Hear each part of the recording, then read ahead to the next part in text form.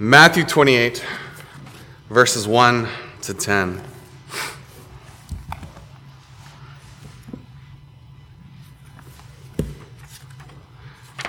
And let's open with a word of prayer.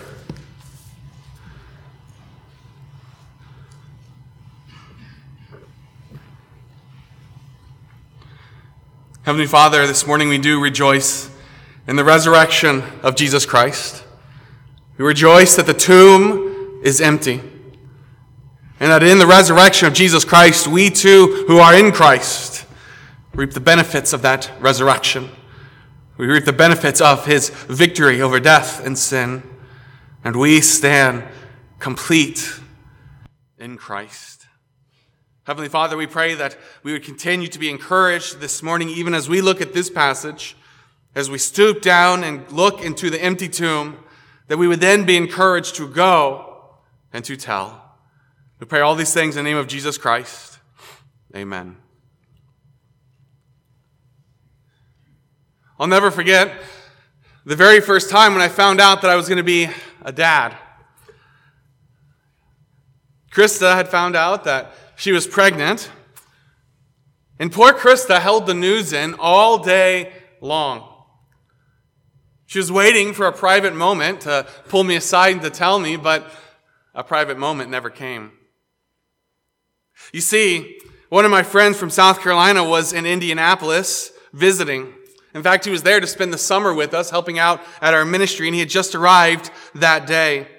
And so we took him all over Indianapolis. We showed him all of our favorite spots. And as the day dragged on, we just kept going to more and more. And I don't remember, but I'm sure Krista kept trying to be like, hey, let's go back. But no, I had no idea, so I just kept going forward. And no, let's go here, let's do this. In fact, at the end of the day, when we got all done, I felt bad for my friend who was new to the city and didn't know what to do, and so I invited him to join us for dinner as well. And on top of that, once we got done with dinner, then Krista's brother and sister, Adam and Julia, were coming to visit as well. And so they popped in. And so finally, with the living room full of people, she just decided to give up waiting for a private moment and share the news with all of us. And so I'm sitting there, and she hands me a card, and I open it up, and I have no idea what's going on, and I read it, and it's one of those cards that's something a lot about, dad or something, and I am shocked. And everyone's like, what's going on? And so we're sharing that moment, and it's an exciting moment. And I remember in the shock and the excitement of the moment, I look up and I said, how long have you known? And my friend, who was still hanging around, sitting in the corner, goes, I just found out.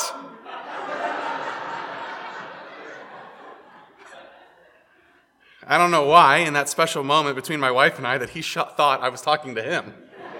I was not talking to him. It makes for a funny story looking back, but I don't know how Krista held in that news all day. You see, good news, no matter how big or small it is, it's hard to keep to yourself, is it not? It is meant to be shared.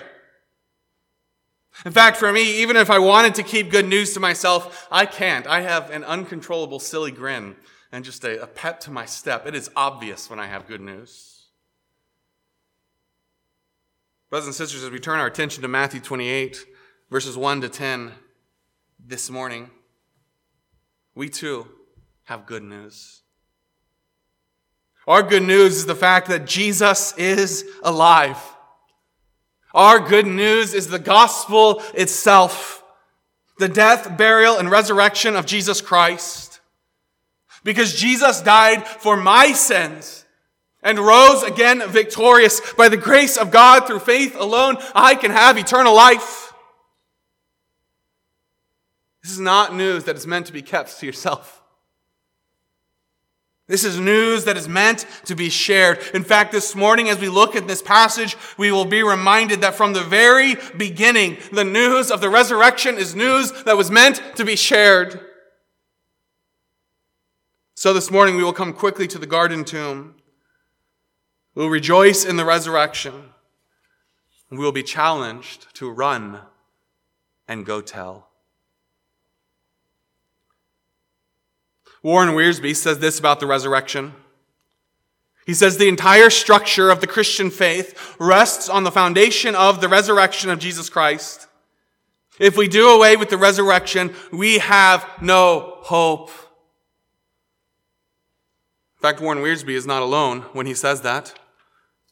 The Apostle Paul himself says something similar in 1 Corinthians chapter 15, verses 15 to 17.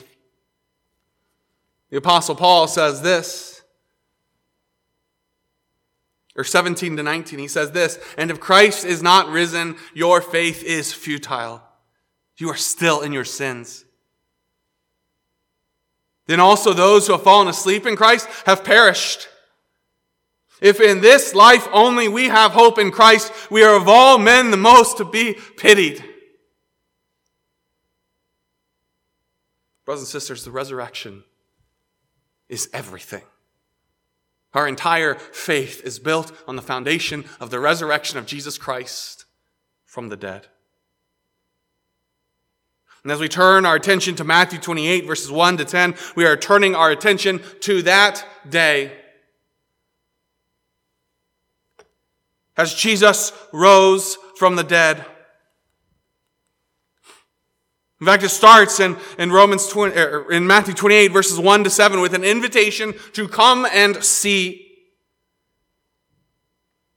Our passage picks up after the Sabbath, as the first day of the week began to dawn. Mary Magdalene and the other Mary came to see the tomb. Note that this is early in the morning as the week began to dawn. They didn't sit around and waste the morning away. They got up and they ran to the tomb. In fact, these two ladies were at the cross, as we see in Matthew 27:56. Not only were they at the cross, but they followed the body of Jesus to the tomb. And they were the last at the tomb, even after Joseph has left, as we see in Matthew 27, verse 61. And now as we come to Matthew 28, these two women, they are the first two back at the tomb.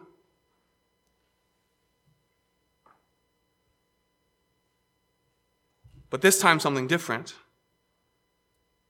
Behold, there was a great earthquake. For an angel of the Lord descended from heaven and came and rolled back the stone from the door and sat on it. The angel sat on the stone that he rolled away. He sits because the work is done. He sits victorious because there is no threat here. Neither the soldiers who are guarding the tomb, as we'll see in just a second, are frozen with fear. Not even death itself has any power here and offers any challenge. The angel sits almost mocking any challenger. He's like a child who in a race wins and then kind of sits at the finish line waiting for you to kind of egg you on, to tease you. I'm so fast that I've been here so long. I've been sitting and waiting for you. You're not a challenge. The angel sits in victory because there is no challenge at this grave. His countenance was like lightning. His clothing is white as snow. Even sitting, he is glorious. And he strikes fear into the guards, as we see here. They shook with fear of him and became like dead men. But the angel answered and said to the women. Note the contrast there between these soldiers, fully geared for war, and these women just carrying spices. In fact, note the complete reversal of this entire passage from the previous chapter. The one who was dead is now risen. The tomb that was sealed is now open. The powerful soldiers are weak, while the weak and the mourning women are now standing and rejoicing. Everything has changed.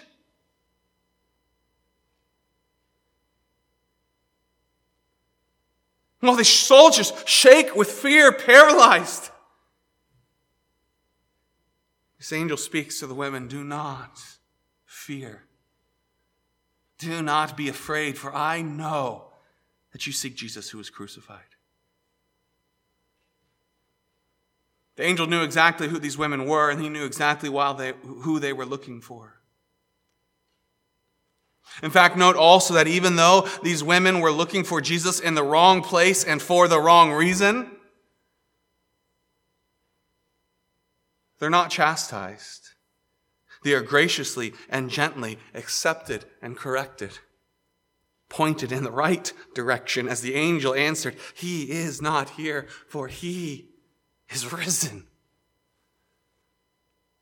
Have sweeter words ever been spoken? He is not here. The grave could not hold him because the grave has no power over him.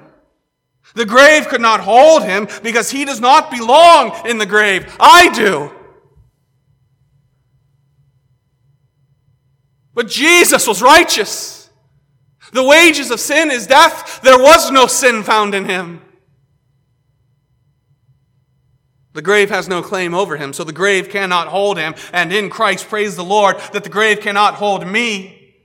In fact, Paul picks up this same language in Romans 6, as we'll see this evening.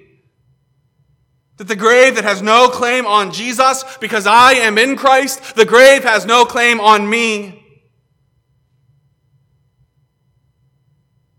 In fact, note also here, He is not here, for He is risen. Note that as the stone is rolled away, Jesus does not come walking out. He was already gone. The stone was not moved to let Jesus out. The stone was moved to let witnesses in. Come and see, the angel says. He has risen as He said. He is faithful and He is true and He keeps His word. That begs the question, if He had said this, which He had, you can go through the New Testament, you can go through the Gospels and see time after time after time. How did the disciples miss this?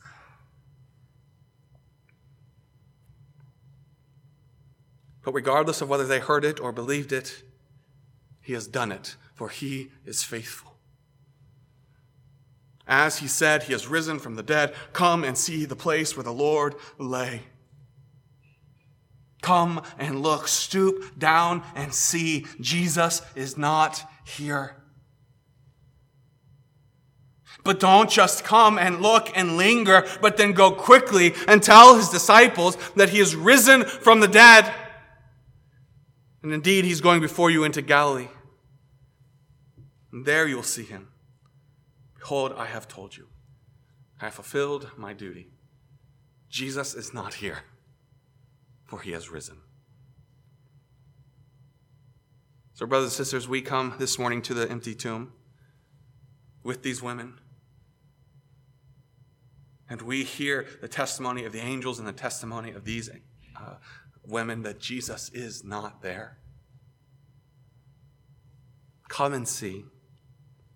And then verses 8 to 10, go and tell. So they went. The angel sends them on their way. After they stoop in and they look and they see that Jesus is not there, they go quickly from the tomb with fear and great joy. They go with fear and great joy. This is not fear over what might happen. The idea here is more the idea of awe over what has happened. It is the legitimate fear, the legitimate response aroused by having come in contact with an angel. By having glimpsed a hint of God's power and glory in the empty tomb.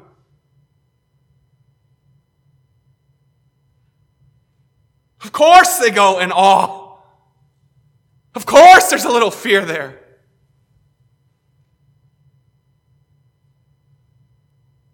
There's also joy. In fact, note that while there is fear, that was present with them, there was even greater joy. There is fear and great joy, not great fear and some joy. Fear and great joy. What fear to glimpse God's glory and power, and yet what even greater joy to know that that glory and power is at work for me.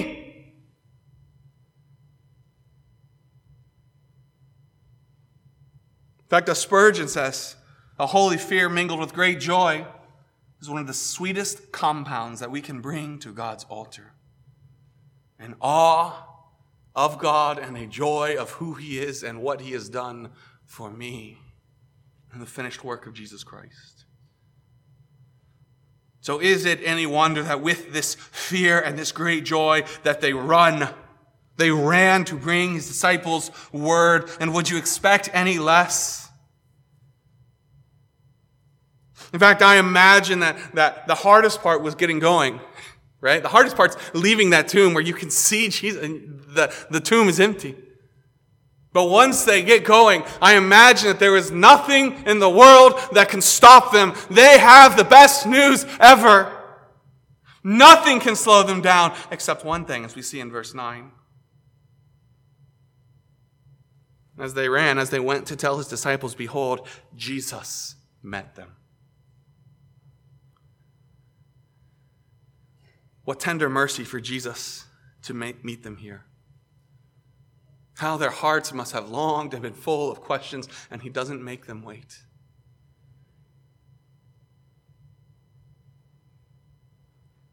He doesn't come in great power.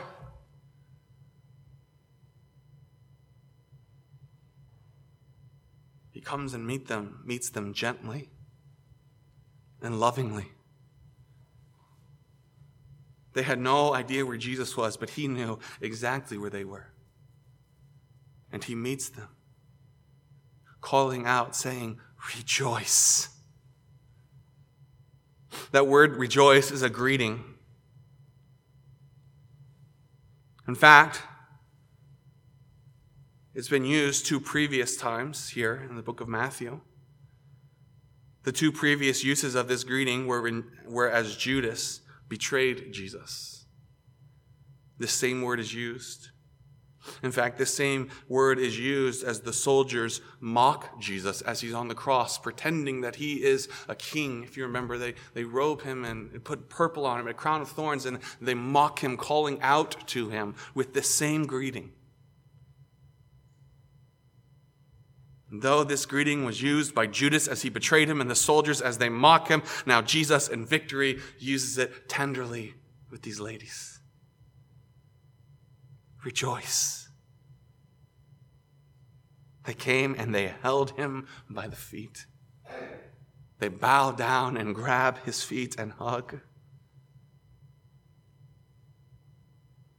This passage actually serves an important role. The fact that Matthew includes this, that they held Him by the feet, which shows us that this is not a hallucination, this is not an apparition. This is the resurrected Savior in the flesh. And they worship Him. And how sweet that worship must have been. Can you imagine the joy and the fear and the love and the awe that is overwhelming them as they fall at the feet of Jesus? As they kiss those feet that still have a hole in them from the nail that was put through for their sins.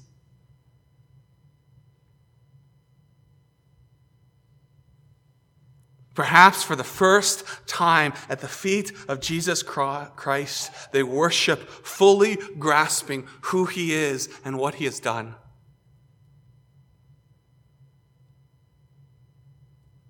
And Jesus said to them, do not be afraid. It's the second time we've seen that phrase in this passage, do not be afraid. Not just here in this moment, but generally, do not be afraid. Because Jesus is alive, there is nothing to fear. Even at the grave itself, I mentioned, the soldiers had no power there. Death has no power there. Brothers and sisters, if you are in Christ, death has no power over you.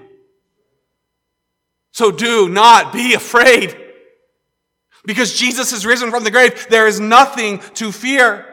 There truly is no power of hell and no scheme of man that can take away your hope. There truly is no reason to fear and every reason to rejoice. Do not be afraid, but go and tell my brethren to go to Galilee, and there they will see me. Go and tell my brethren. Note the amazing grace of God. These men that he calls brethren, they are the same disciples who deserted him in the garden. Only 2 of these brethren followed him into the city. And one of them, once he got there, denied him 3 times.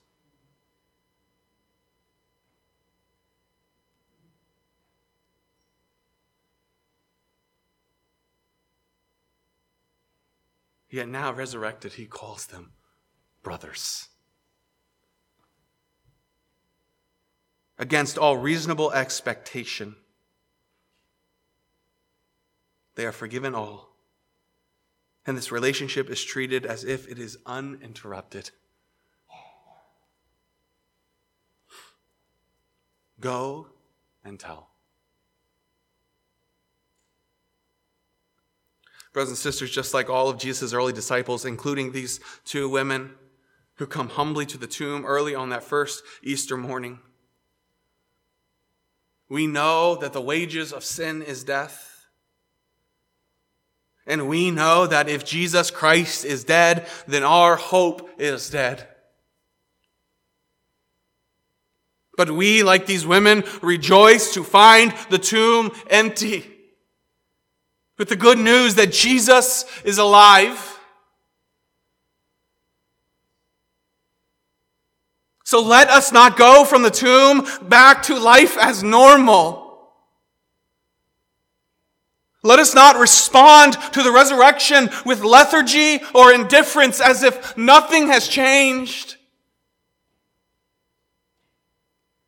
Because in the empty tomb of Jesus Christ, everything has changed.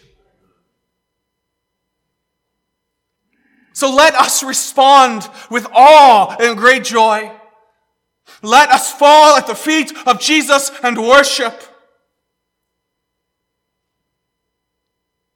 We have no need to be afraid, because the empty tomb of Jesus Christ gives hope and meaning to life. So what does this mean for you and me? What does this mean? Number 1, maybe you're here this morning and you came to church because it's Easter and that's what you do. You come on Easter and you come on Christmas. You're always sure that you're there on those days. But can I tell you something?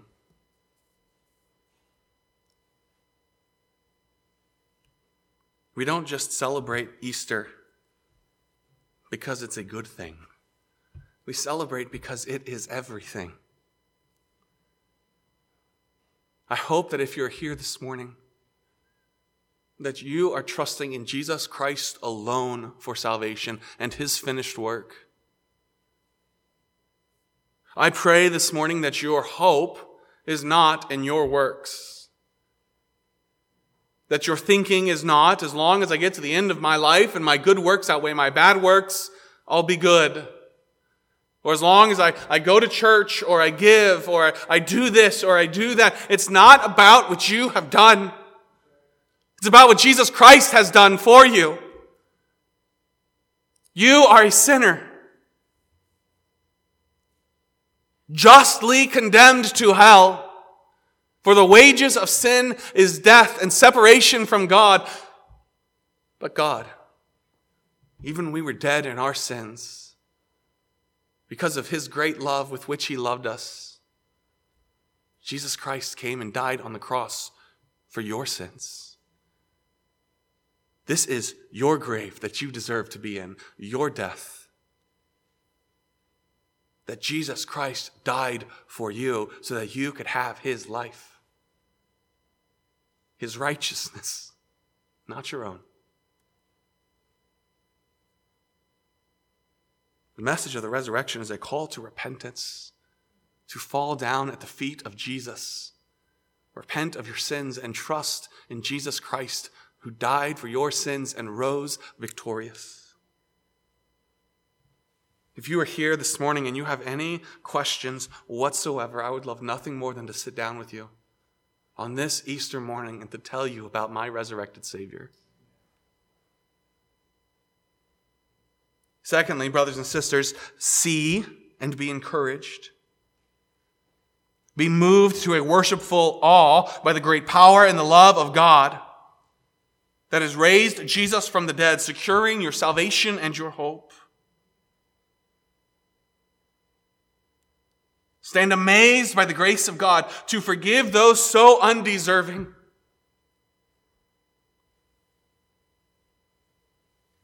The grace of God to forgive you. Maybe that's what you need this morning. Restoration. To come to the tomb and to be reminded of the great love and power of the gospel of Jesus Christ. Maybe you need to be forgiven, restored. Come and be forgiven and restored this morning. Come and confess your sins. And then finally, go and tell. If nothing else, may a visit to the empty tomb this morning light a passion inside of you to run and tell this great news. Jesus is alive, and so is your hope.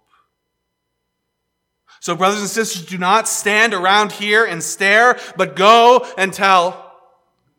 Go with great fear and awe in God and how great he is and how great his love is, and go with great joy and purpose. Jesus is alive.